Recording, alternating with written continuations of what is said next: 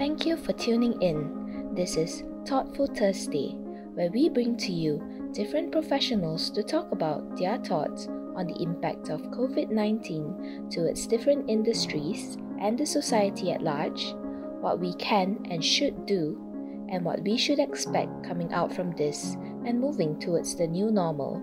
I'm your host, Aidin Lau. In this episode, we have Professor Dr. Christophe Schinckus, Head of the School of Accounting and Finance at Taylor's University, to share with us the impact of COVID-19 towards the global economy, stock markets, and the different policies that will help the complexities of the economy.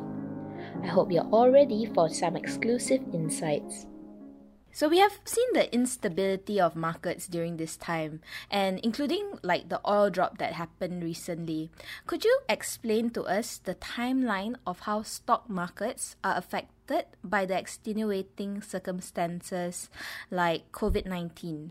Well, actually, as you know, or you might know, financial markets, they are very sensitive to uncertainty. So they don't like uncertainty. And the COVID-19 impacted financial markets when they were at a quite high level, actually. So the first step that we usually observe is that investors, they will run away from risky assets to focus more on safer ones, like bonds, gold, for instance.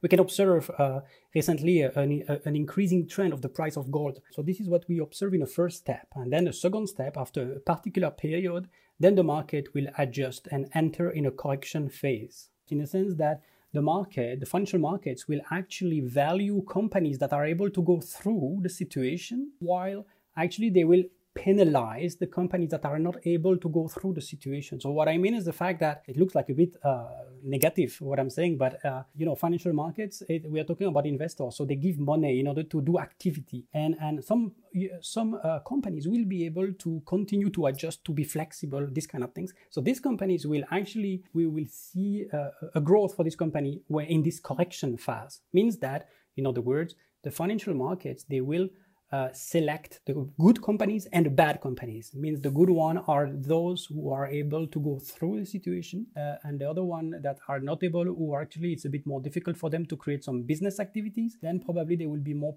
penalized, and then investors will probably less buy this kind of stocks, for example. Could you elaborate on the effects of the stock market and possibly what we can learn from it? So organizations learning from it, as well as maybe the investors learning from this pattern. Related to what we can learn from this current situation, the COVID-19. Actually, what the COVID-19 shows is how the global economy as a system is more and more concentrated and interconnected, but also uniform. So that's three words that I think we can associate with the global economy after the COVID-19. We can see that the COVID-19 emphasized this situation. The global economy is concentrated, interconnected, and uniform. What I mean by concentrated, I mean that people tend to live more and more in very large cities. And these cities are more and more physically interconnected. So we can see that with the COVID-19, how the virus has been physically spread between all the countries via airport, via big cities and these kind of things. So this is the interconnectivity. And at the same time, all these people tend to consume the same global products. Means that this configuration usually help policymakers to improve the system. Because when you have a system that is concentrated, interconnected, and uniform, it's easier to manage. Normally, these three characteristics are quite positive in order to improve the efficiency of the system. However, the COVID-19 shows us the extent to which a strength of our global economy can actually become a weakness. Then how are demands and supplies dynamics for goods changing as COVID-19 develops? Could you elaborate more on how the demands and supply dynamics for goods is being changed by the development of COVID-19? Yes, sure.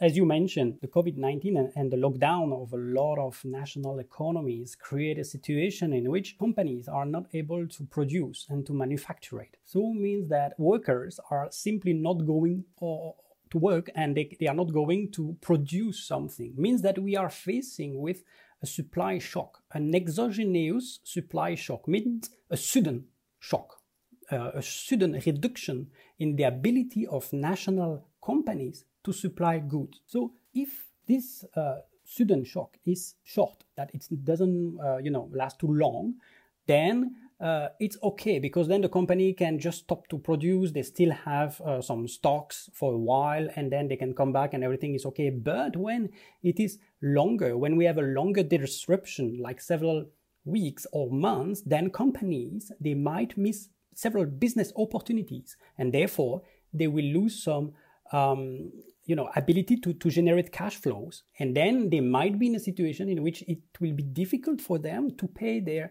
staff salaries. So this reduction of salaries or even employment, because some companies will probably have to cut some staffs, then this reduction of salaries combined with the cut of headcount and the cut of staff might generate a decrease in the global demand.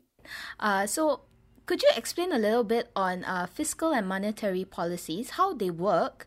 And let's start with that first. How do they work in this situation? Usually, to deal with an economic recession, a central bank, or the financial authority of the monetary authority of a country, usually reduces the interest rate in order to restart the production and to push the supply and to promote the economic development through more incentive for investments. Because what does that mean? That means that if you reduce the interest rate, that means that the companies, they will have more incentives to borrow money in order to build more productive capacity, because that's time to borrow money. If you have an interest rate that is quite low, it's time for a company to borrow money in order to expand, in order to develop, in order to produce more in the future. Moreover, there is another point to mention here, is the fact that, with the COVID-19, we are in a very uncertain situation. And we can really wonder if this classical monetary policy would work, because with the spread of the virus, we are in a growing uncertainty, and that reduces the enthusiasm of companies to invest. So, in other words, the monetary policy probably is not enough in this context. We need more. So that means that we need then the second policy, the fiscal policy. Fiscal policy, most of the time, is related to specific target expenditures that the government will do in order to help specific targets. So most of the time, in the short term, fiscal policy will try to protect incomes and to support the workers and to be sure that we have an effective continuity of the national health system. That's what the countries will try to do in the very short term. So another fiscal measure is to reduce taxation. For example, the tourism sector, the government might decide, okay, look, this sector is so important for the country that we decide to exempt or to reduce taxation related to all activities in these sectors. So that's another way of dealing with fiscal policy. I want to emphasize that everything is not so easy, in a sense that, as you can guess, all these fiscal measures have a direct impact on government spending.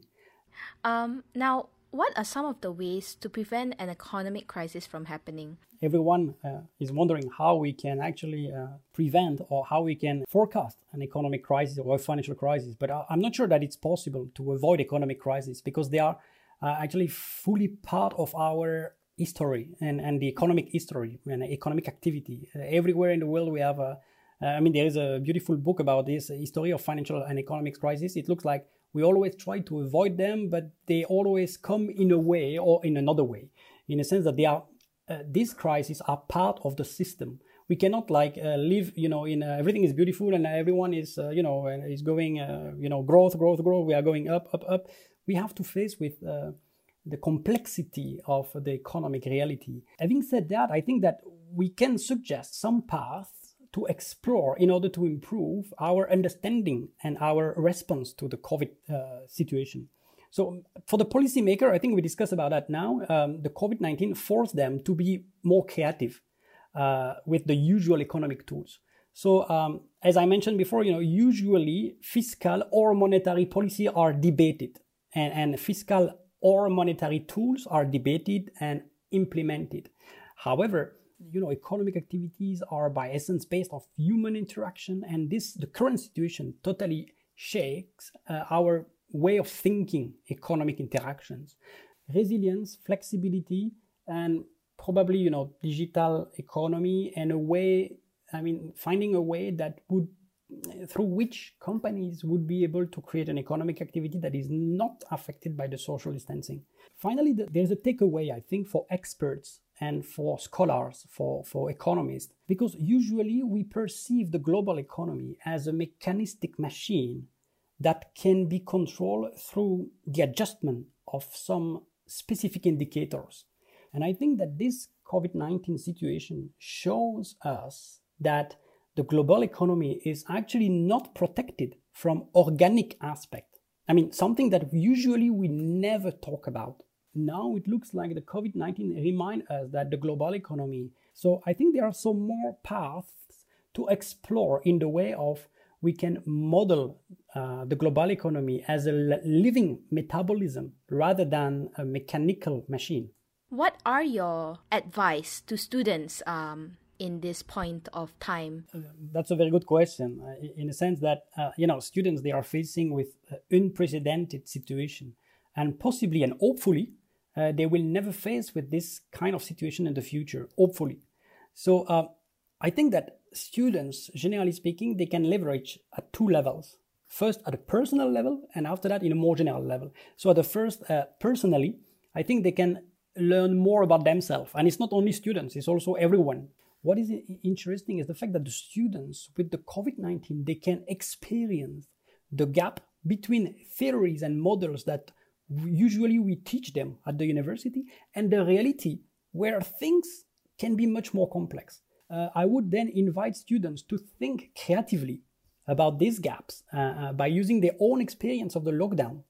And to say that, okay, now I can really experience this difference between the theories and the models and what I can see and what I can feel and what I can experience every day. So think creatively about that. So how we can fill the gaps, because as you can guess, all the scholars in economics, they will probably work on this. And very soon you will have articles in the future about, how to integrate pandemics aspects in a more economic model. And I think that will be very interesting to see and to have that. So I would say to the students to stay positive and to think creatively about the situation, even if it's not necessarily easy every day. That was Professor Dr. Christophe Schinckus, Head of the School of Accounting and Finance at Taylor's University. I'm your host, Aidin Lau, signing off from Thoughtful Thursday, the podcast with leading opinions from our thought leaders here at Taylor's. Stay tuned for the next episode. Thanks for listening.